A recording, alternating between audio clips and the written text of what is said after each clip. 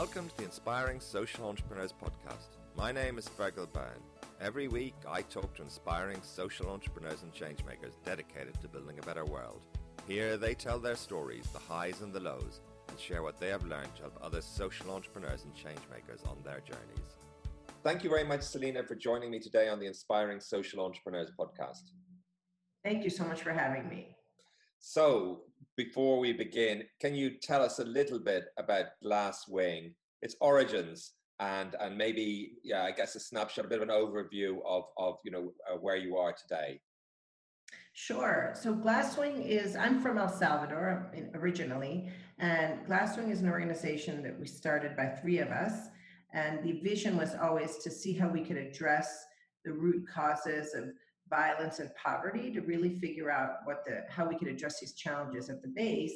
And we tried to do that from the onset by bringing together government, civil society, and private sector to implement education programs and public health programs centered around what the priorities of communities were and acting based on those. So Glasswing has always had that vision of being really responsive to local context. We're a Salvadoran organization that's now expanded from our headquarters here to 9 other countries in Latin America and working in New York City with migrant youth. So now we have a team of about 250 people, almost all of whom are from the countries in which we work in Latin America. And we have impacted directly in 13 years about 1.1 million people, and we mobilize a lot of volunteers. We work with so many people who commit time to working in communities with communities. So I think we've had over 120,000 volunteers now participate. So we're really excited. It's been a huge learning curve, and it continues to be a learning curve. Can you talk a little bit about the roots of the problem? You talked about this, the poverty and the violence, and how important it was to understand not just that this is happening, but how and why it's happening, and how that informs your approach.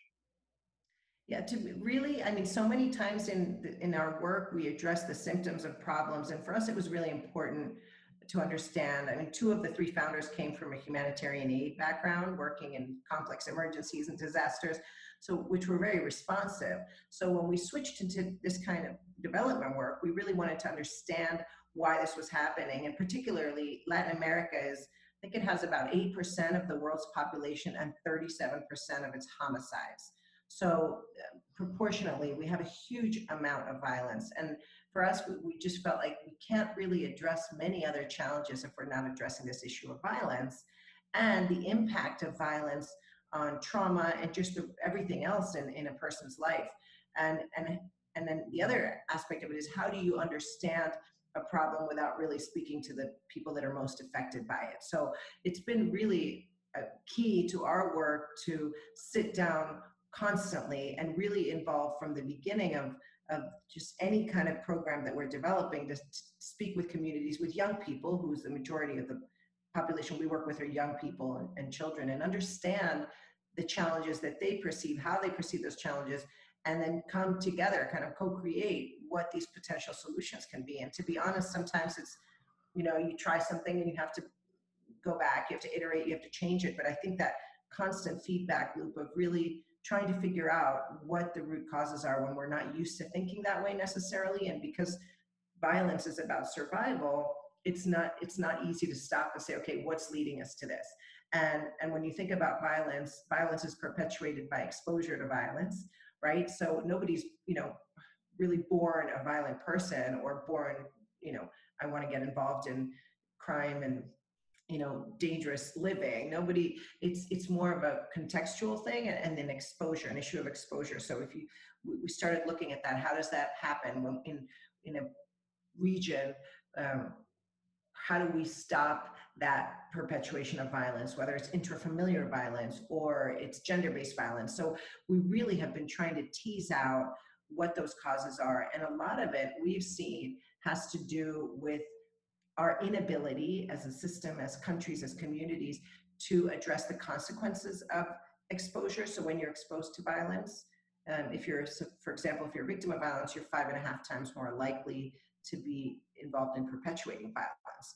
So, we started to think, okay, we need to address violence that way. We need to address violence by mitigating the consequences of exposure and trauma, so we can learn to understand the symptoms of being exposed to violence, the anxiety, the fear, the hypervigilance, and manage those. So, we've been working a lot on the mental health side because we really think that it's a space that hasn't been addressed enough in the context of violence. Of course, there's impunity, and there are all these other structural and systemic issues that are, governmental and, of course, lack of opportunity. But really, we felt like one of the biggest issues was this issue of trauma and our inability to really leverage those resources and communities to promote healing and connection, which is needed to address the root cause of violence.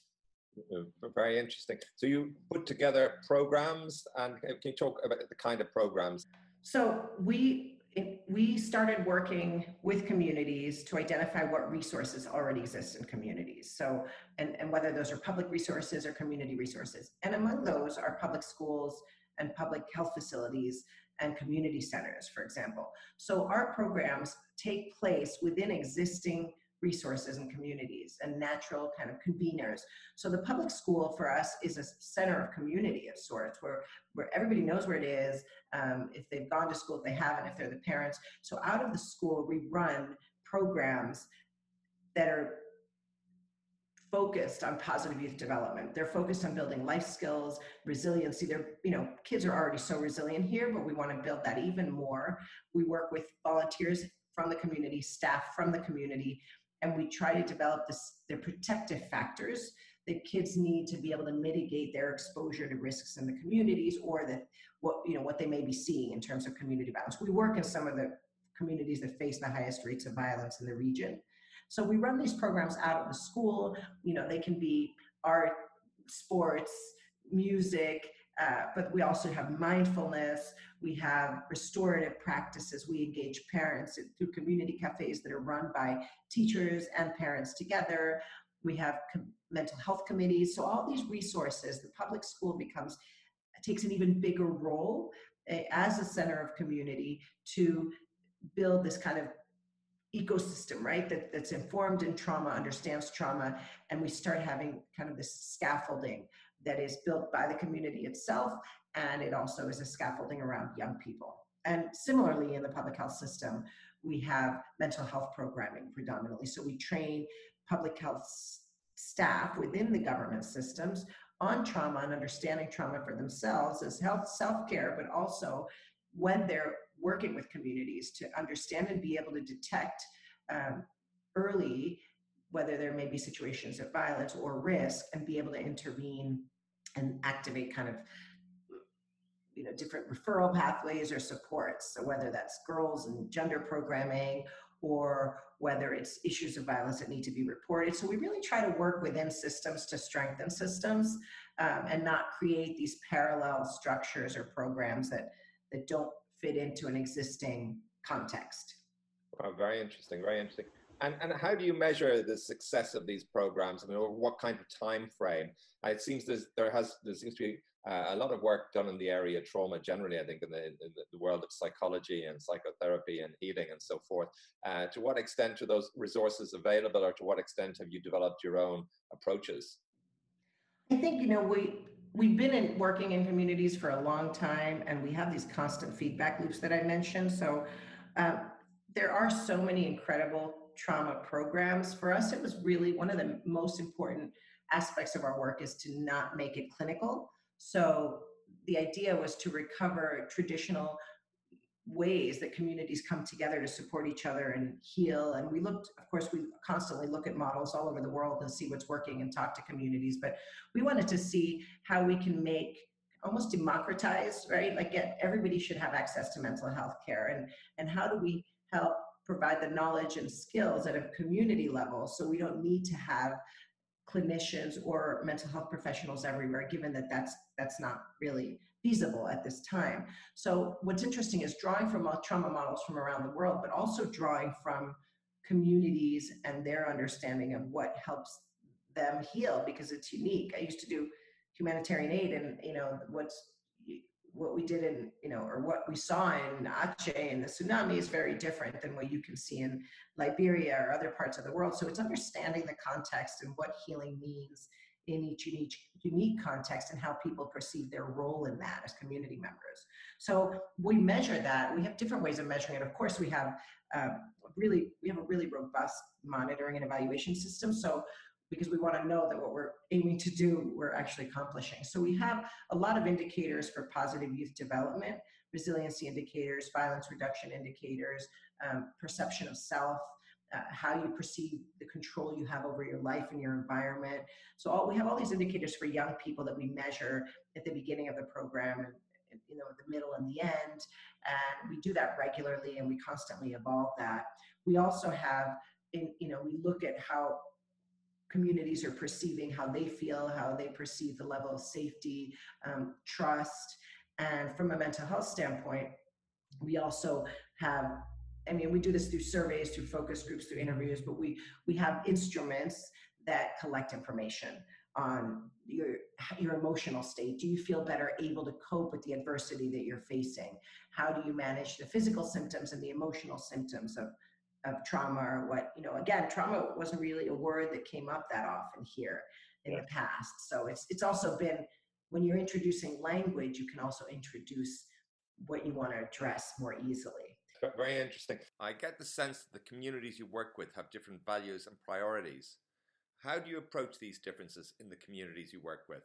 Right. It's absolutely different. I think it's almost like in business when you talk about clients and you're targeting different clients. At the end of the day, I think our work should be about that, right? If you're client-centered, if you're community-centered, you're really responding to each community's priorities. And sometimes you think their priority may be violence reduction, but their priority is economic opportunity.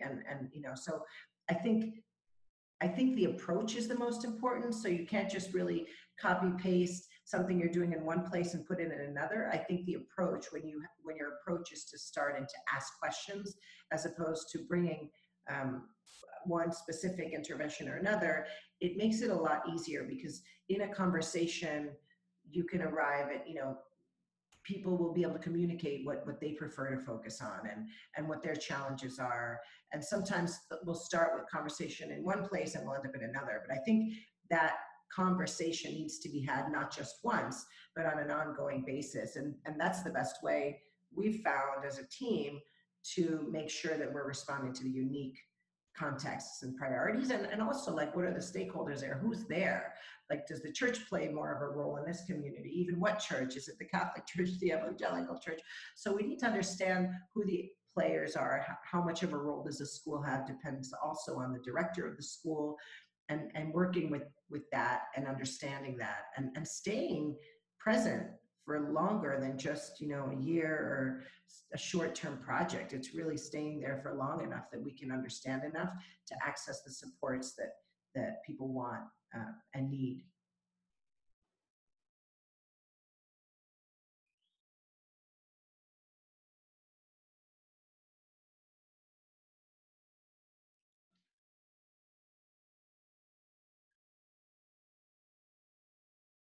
Are you saying you need to be willing to take this longer time frame? Absolutely. One of the things that I think, we can't expect things to change that quickly, particularly when we're talking about violence.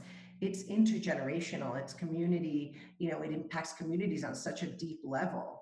And when we think about, soldiers coming back from war, and, the PTSD, these levels of exposure to violence that a lot of children and adolescents have, they're really high. So building those, helping them acquire the tools to manage, and adults, sometimes adults, it takes even longer. It takes time, because your body reacts, it's in survival mode. Literally, it's not just an emotional thing, it's a physical thing. You're in flight, fight, or freeze. Your brain is wired to be surviving. So that can't change overnight.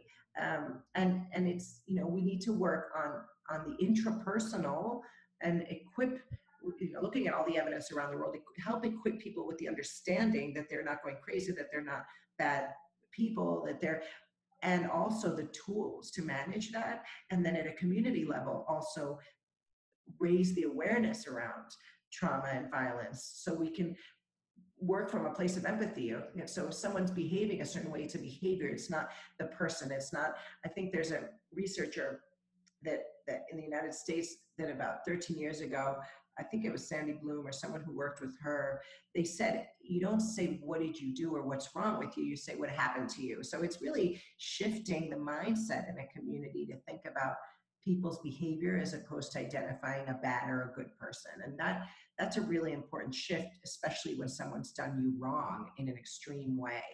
So that takes time. And I think it takes years. It doesn't just take 6 months. It takes years. And I think building trust takes years. And for us to work in a community, we have to have, access, and the community has to want us there. So this takes a while. And we think it's important to commit and not just go in and deliver some, program or project and then leave. Yes. But that brings up an important question now about funding. There is a tradition of projects like that. I'm not saying in the trauma area, but of projects that, are time delimited. They come in and project's done and then they go away again and so forth. How have you been funded? And you talk about some of the challenges.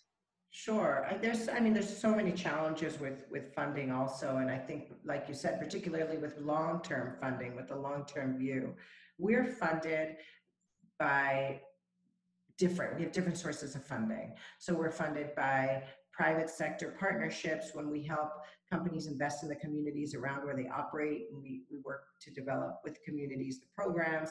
We have government funding, US government and other government funding. We have philanthropic funding, but the philanthropic, and we call it unrestricted, because when you have corporate or government funding, typically it's for a specific program for a specific period of time, whereas philanthropic funding is more flexible. Oftentimes it's longer term. And those are, what we call unrestricted funding is the ideal, because when you need to shift or pivot, as we've all had to do during this crisis, COVID, philanthropic funding tends to be the more flexible. And interestingly for us, now we're mobilizing about $14 million a year for the programs in the region. And that is a mixture of those. The philanthropic funding is still the smallest percentage, but oftentimes the most important percentage for us in our work. And another challenge in the funding is that for the size, we're a local organization. So that, and we're registered in each country, but our headquarters is in El Salvador. So that can either be a benefit or it can be a challenge depending on what the funders are looking for, because oftentimes funders would rather fund an organization from Europe or the US, even if it's much more efficient to be a local organization and you're permanently, you have a permanent stake. The other thing is we're at a size where we're not grassroots, but we're not, a huge organization like Save the Children or IRC or other big international NGOs. So when you're in the middle and you're a local organization, it's a little bit confusing sometimes for donors. So for us, it's been a challenge. And obviously partnerships with institutions like Skoll and Ashoka that have elevated the profile of the organization and done all the due diligence, that definitely helps. But I think it's constantly explaining that yes, an organization can be from the global south and work regionally and have really high standards of quality and transparency like BRAC and many others. But it is a different positioning, right? As a social entrepreneur or a social enterprise, right? We always have to clarify that we are local, but we also work internationally. And do you get funds from the local communities, or how do you address that question? We don't get funding from local communities. We do in kind. We work with communities through in-kind services mostly. For example, if we're doing infrastructure work, we have support from the communities. We do hire a lot from the communities where we work, and we have a lot of volunteers who are involved mostly in our after-school programs that they run the programs for the kids. But we actually do not ask for cash investments from communities. We have from local government and other local institutions, but not from the residents themselves. Yeah. There's often a tension in social enterprise when considering selling services, consultancy and the like, to fund ongoing operations. Have you had to deal with this? personally, and I think as an organization, we tend to be really open-minded about those different approaches to development. And I do think it's important for communities. It's dignifying too, and I think it's important. Nevertheless, the space we have thought about it in is, for example, when we're our community schools program that I was mentioning earlier with the after school programs, when we are in situations where, for example, if it's become really high risk and the donors aren't able to fund it anymore because of the level of risk, or they're, you know, they don't want their employees to go, because so many of our volunteers are also corporate volunteers. We have talked about that. Like, would there be a mechanism? Because there's one staff member called a school coordinator, which is usually from the community, and we do have a paid staff at the school. So we have thought about it. We're like, well, what if communities, as a school, what if parents contributed to that salary to maintain those, you know, that position, so the programs can continue. But you know, we haven't gotten to a point where where we have to do that and want to do that yet, because the money that families give to the school, which is usually voluntary contributions because public education is free by law, they're there to help, you know, build infrastructure or help with other programs or help cover other staffing needs. So we don't want to compete with other priorities when we're able to fund that, and we'd rather maintain that community engagement in other ways and helping us guide the programming, and also through volunteerism. Absolutely, absolutely. Can you tell us a little bit about your personal journey to become a social entrepreneur? Now, it's, as you say, it's not a small grassroots organization. There's quite a bit of management that needs to be done, and how you on your journey to, I guess, become more managerial. As a social entrepreneur, and I've met many others, we never start, like, social entrepreneurs are never doing anything alone. In our case, there's 3 founders, and then there's our whole team. I'm a terrible manager, terrible. I'm not a kind of an operations person. So my background is technical. It's in public health and social work. I love to develop and design programs. I love working with communities, with different partners, government, community, private sector. So my role is actually, you know, the financial aspect is not my strength. So I think that's why it's such a team effort. There's a role for everybody, and it's, for me, I, as a kind of an ideas person and vision person and team kind of creative co-design person, I definitely don't have much to do at all with the financial aspects or the managerial aspects, which are really challenging. So one of my founders really runs the operation, runs the organization. I would probably have already spent all of our funding immediately, for example. So it's never, I feel like, you know, even though sometimes social entrepreneurs are the focus of an organization, I think I feel like this organization would not exist were it not for all the founders and the whole team. Each country director and each team within their department, really, our organization's really decentralized in terms of decision making about programs and what should be done locally. So, you know, I think that's necessary because it keeps you agile and it keeps you honest as an organization. So the further I am from something, the less I'm going to be able to figure out how to address it. So it really is a lot of people. Yeah. Can you talk about the decision when you set up at the beginning to become a social enterprise rather than maybe a kind of NGO or some other kind of structure? I didn't know that much about social entrepreneurship when I left the humanitarian aid world.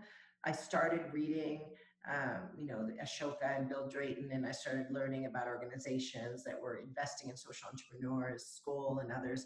But really, I think more than knowing the term social enterprise, when we started, what we started the year of the financial crisis, like around the financial crisis, so 2007. So we had no choice. The only way we would survive is to find ways to generate income.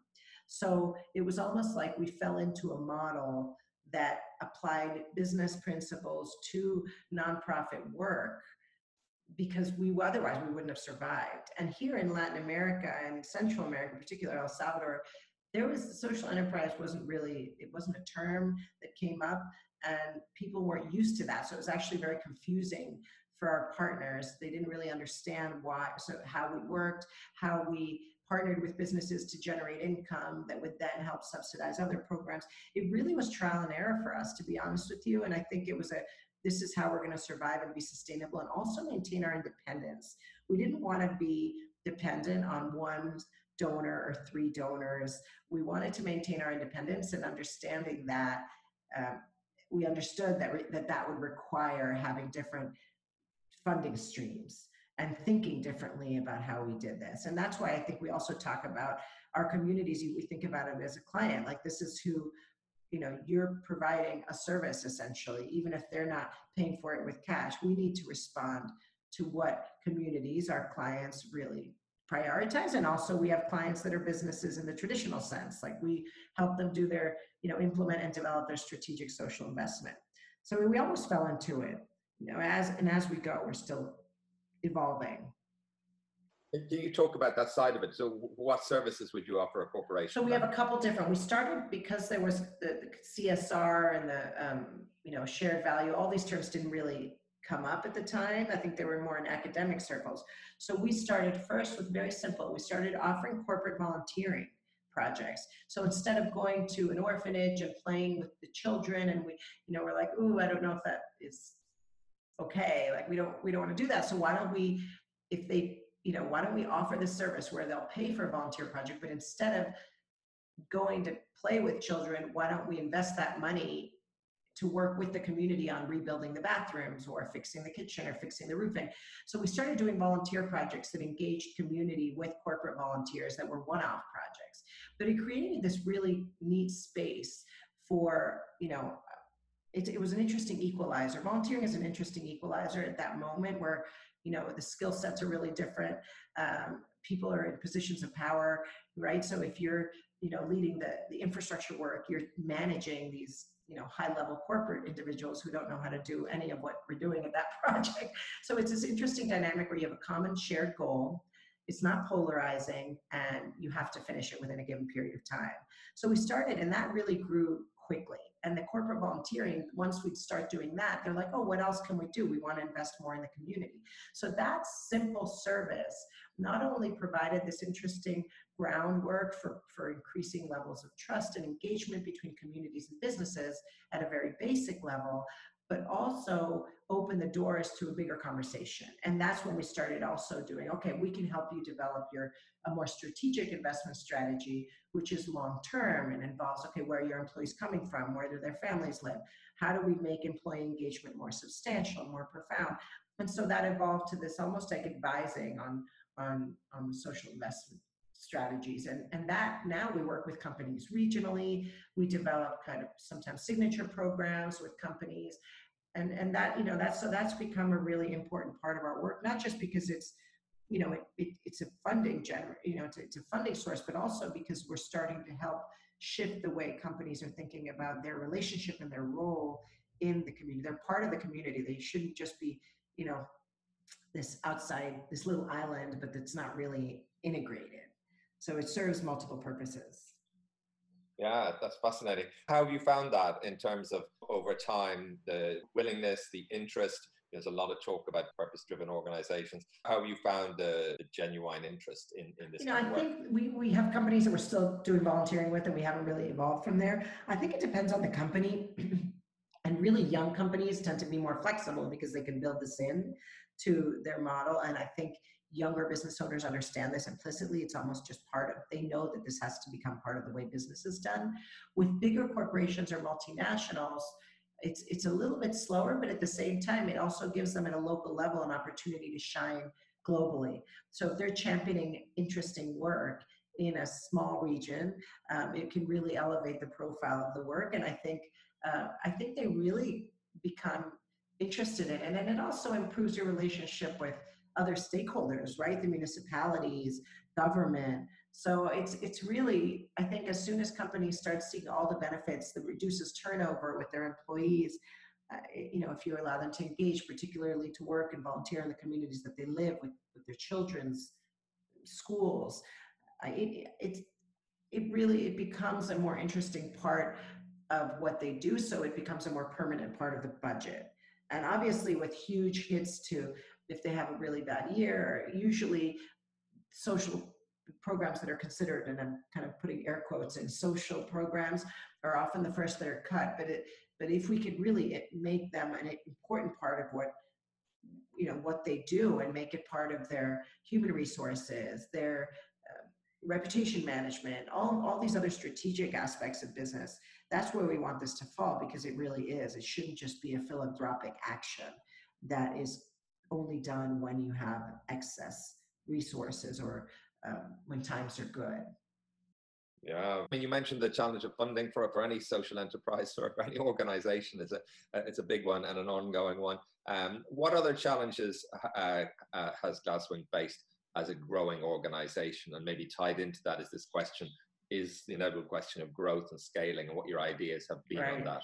Well, one of the biggest challenges, I think, of a growing organization, well, there's two, I think, that are two of the biggest. One is maintaining, we call it that mística, maintaining the culture of entrepreneurship, of agency in the team, and making sure that as you onboard people, they know that we want to be responsive to what they think is, what works, and understanding that we want leadership within the organization at every level, and also make sure that connection, that understanding that we respond to communities as a priority. So that's kind of the org culture, the kind of open door policy, a really dynamic, interactive culture. That's one thing that's really important, and a challenge to always maintain, and make sure that leadership in each country doesn't fall into traditional paternalistic kind of boss dynamics, which are weird and sometimes common in our part of the world. And the other thing is just management, right? When you have this many people, most people are out working in the field, and management, I think, is challenging. I think regional management is challenging, and then also just making sure that you're taking care of your team also in terms of their well-being when they're exposed to so much human suffering, or in their own lives, or through work. So that's become something that we need to work on more and more, because there is vicarious trauma. And when we have interventionists that work in hospitals, that are working with people who have arrived that are violently injured, and hearing all these stories. And so that's I think those three, kind of the culture, the management, and then making sure that as part of that management, you're taking care of the team. I think those are challenges that we're always working on.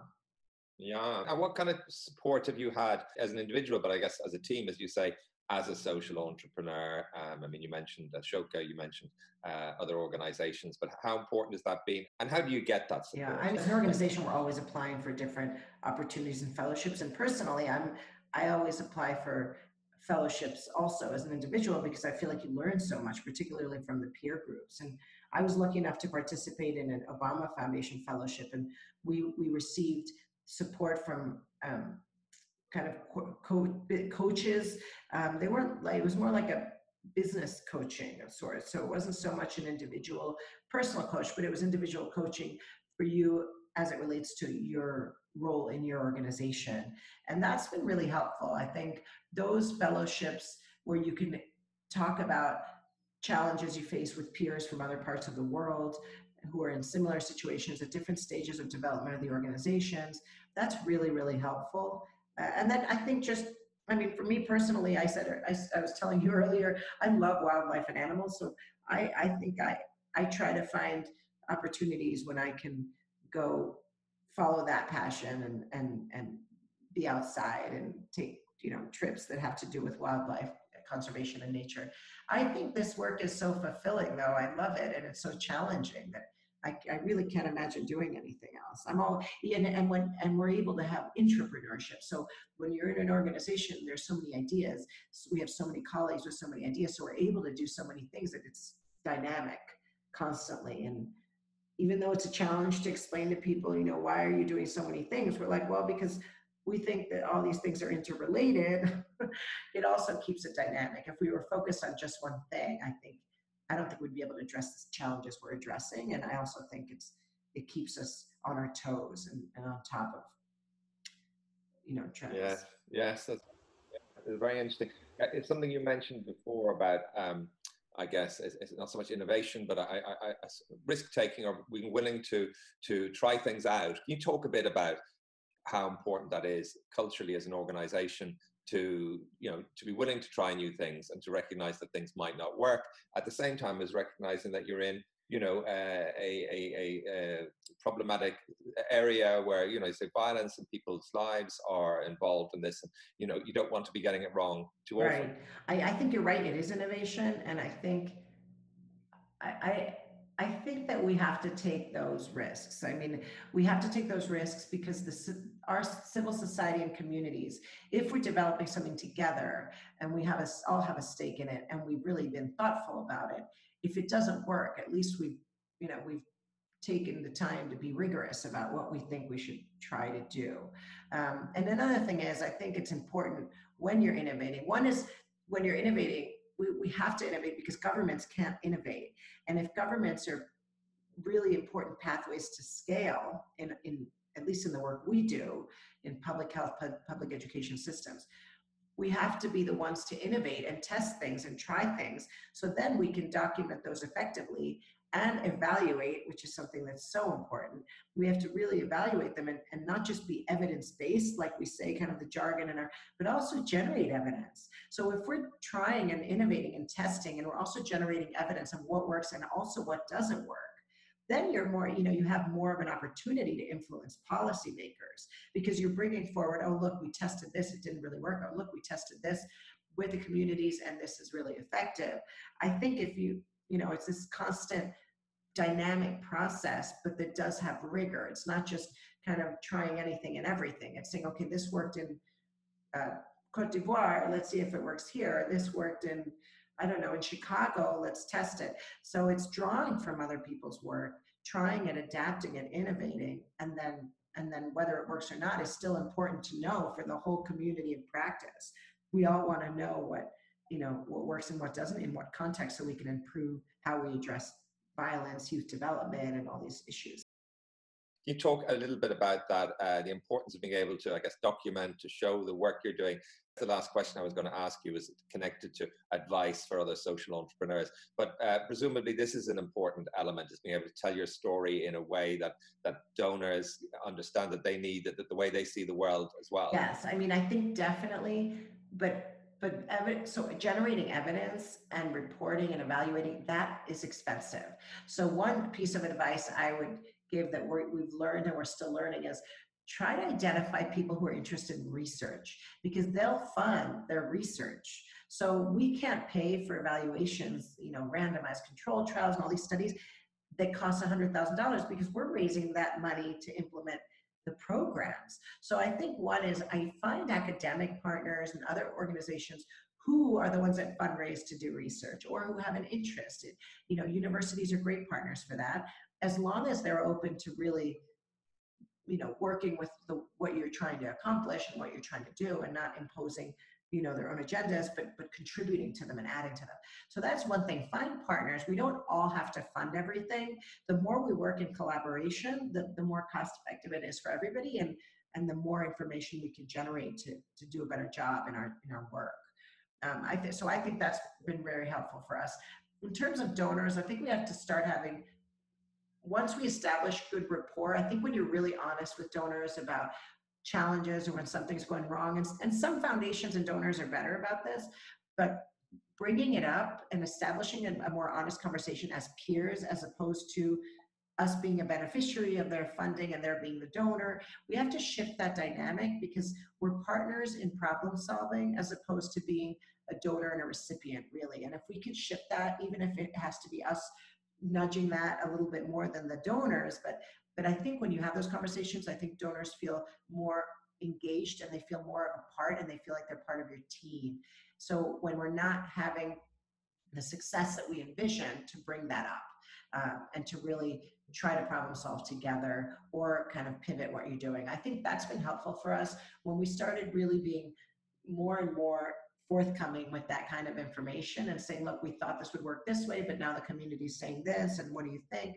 That really helped us because you get a higher level of trust and a better connection with your donors, and they really become more partners than just donors. So I think I would recommend that, particularly now when we're coming into a really tough time with funding and the compounded impacts of COVID over everything that we already faced. So I think that those are important to be able to have um, the positioning that we need to have as organizations that and a sector that's really important in problem solving, the kind of the innovation and the we need to play that role in development more actively and be more vocal about that being our goal, to really change bigger things, change systems, but to really go deep and not always focus on scale without understanding community priorities and making sure that those are at the forefront of what we do. Yeah, yeah, fascinating. But I am interested in this movement towards a more of a systems approach. As part of that, I suppose, is what you've learned about working with partners and building partnerships. Has that been important? I think building partnerships, starting with communities and the residents of communities, partnerships have been absolutely fundamental. I mean, I don't think we have any programs anywhere that don't involve definitely government and community, but almost always private sector as well. So almost every initiative we have involves multiple sectors. And whether that's partnering with other community organizations or big organizations, nonprofits, businesses, we do leverage public infrastructure a lot in our work, and public systems, because we want to show that within the system, things can improve. So it's very deliberate. We work within public schools, public hospitals, public clinics, because we want to generate that evidence that says, look, we can improve the quality of care by doing A, B, or C. So those partnerships are key for us in not only achieving more sustained impact, because if you're the only one involved, if you do have a crisis or run out of funding, then it collapses, right? Whatever you were working on. Whereas if you're working closely with the community, closely with whatever other stakeholders there are in that community, government, businesses, then it just is more robust. It's a more integrated program. And the other, so I think, and then moving on from kind of the partnerships aspect, obviously you have to be aligned. And you might not start off aligned, but you have to, before you actually implement, you have to get this shared vision of what you want and the shared intent and purpose. You can't have people or institutions who are trying to do something for a very different reason than you are as an organization. So that's really important.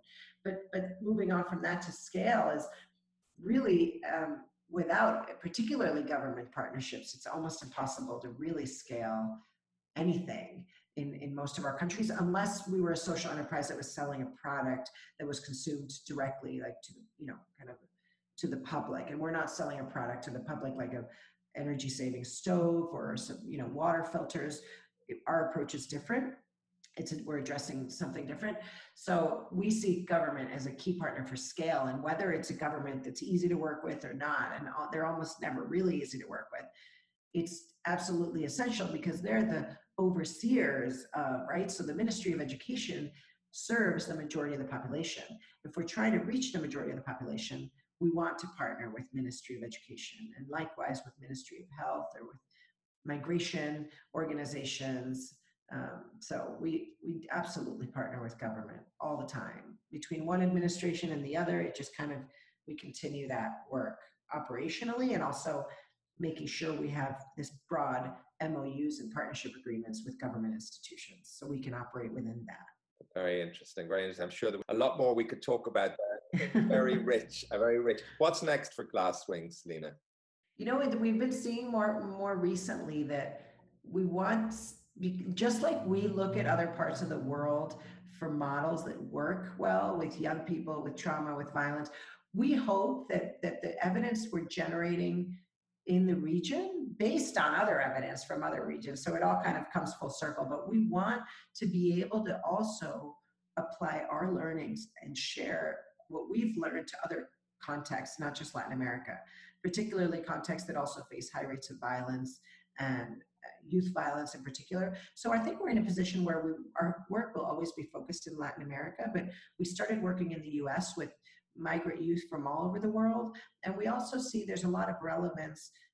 Youth violence, whether it's the challenges we have with gangs in Latin America or violent extremism, there are a lot of similarities. And I think the work with trauma and violence prevention, we can really do more across regions to learn from each other and apply different approaches and models across. And particularly, we're interested in South-South exchanges in the Southern Hemisphere to Southern Hemisphere, and also from the Southern Hemisphere to the Northern Hemisphere. Not always have models and approaches come from Europe and the US down, but also our approaches that we've developed and adapted in our regions of the world in the Southern Hemisphere also take those up to help address challenges in the Northern countries.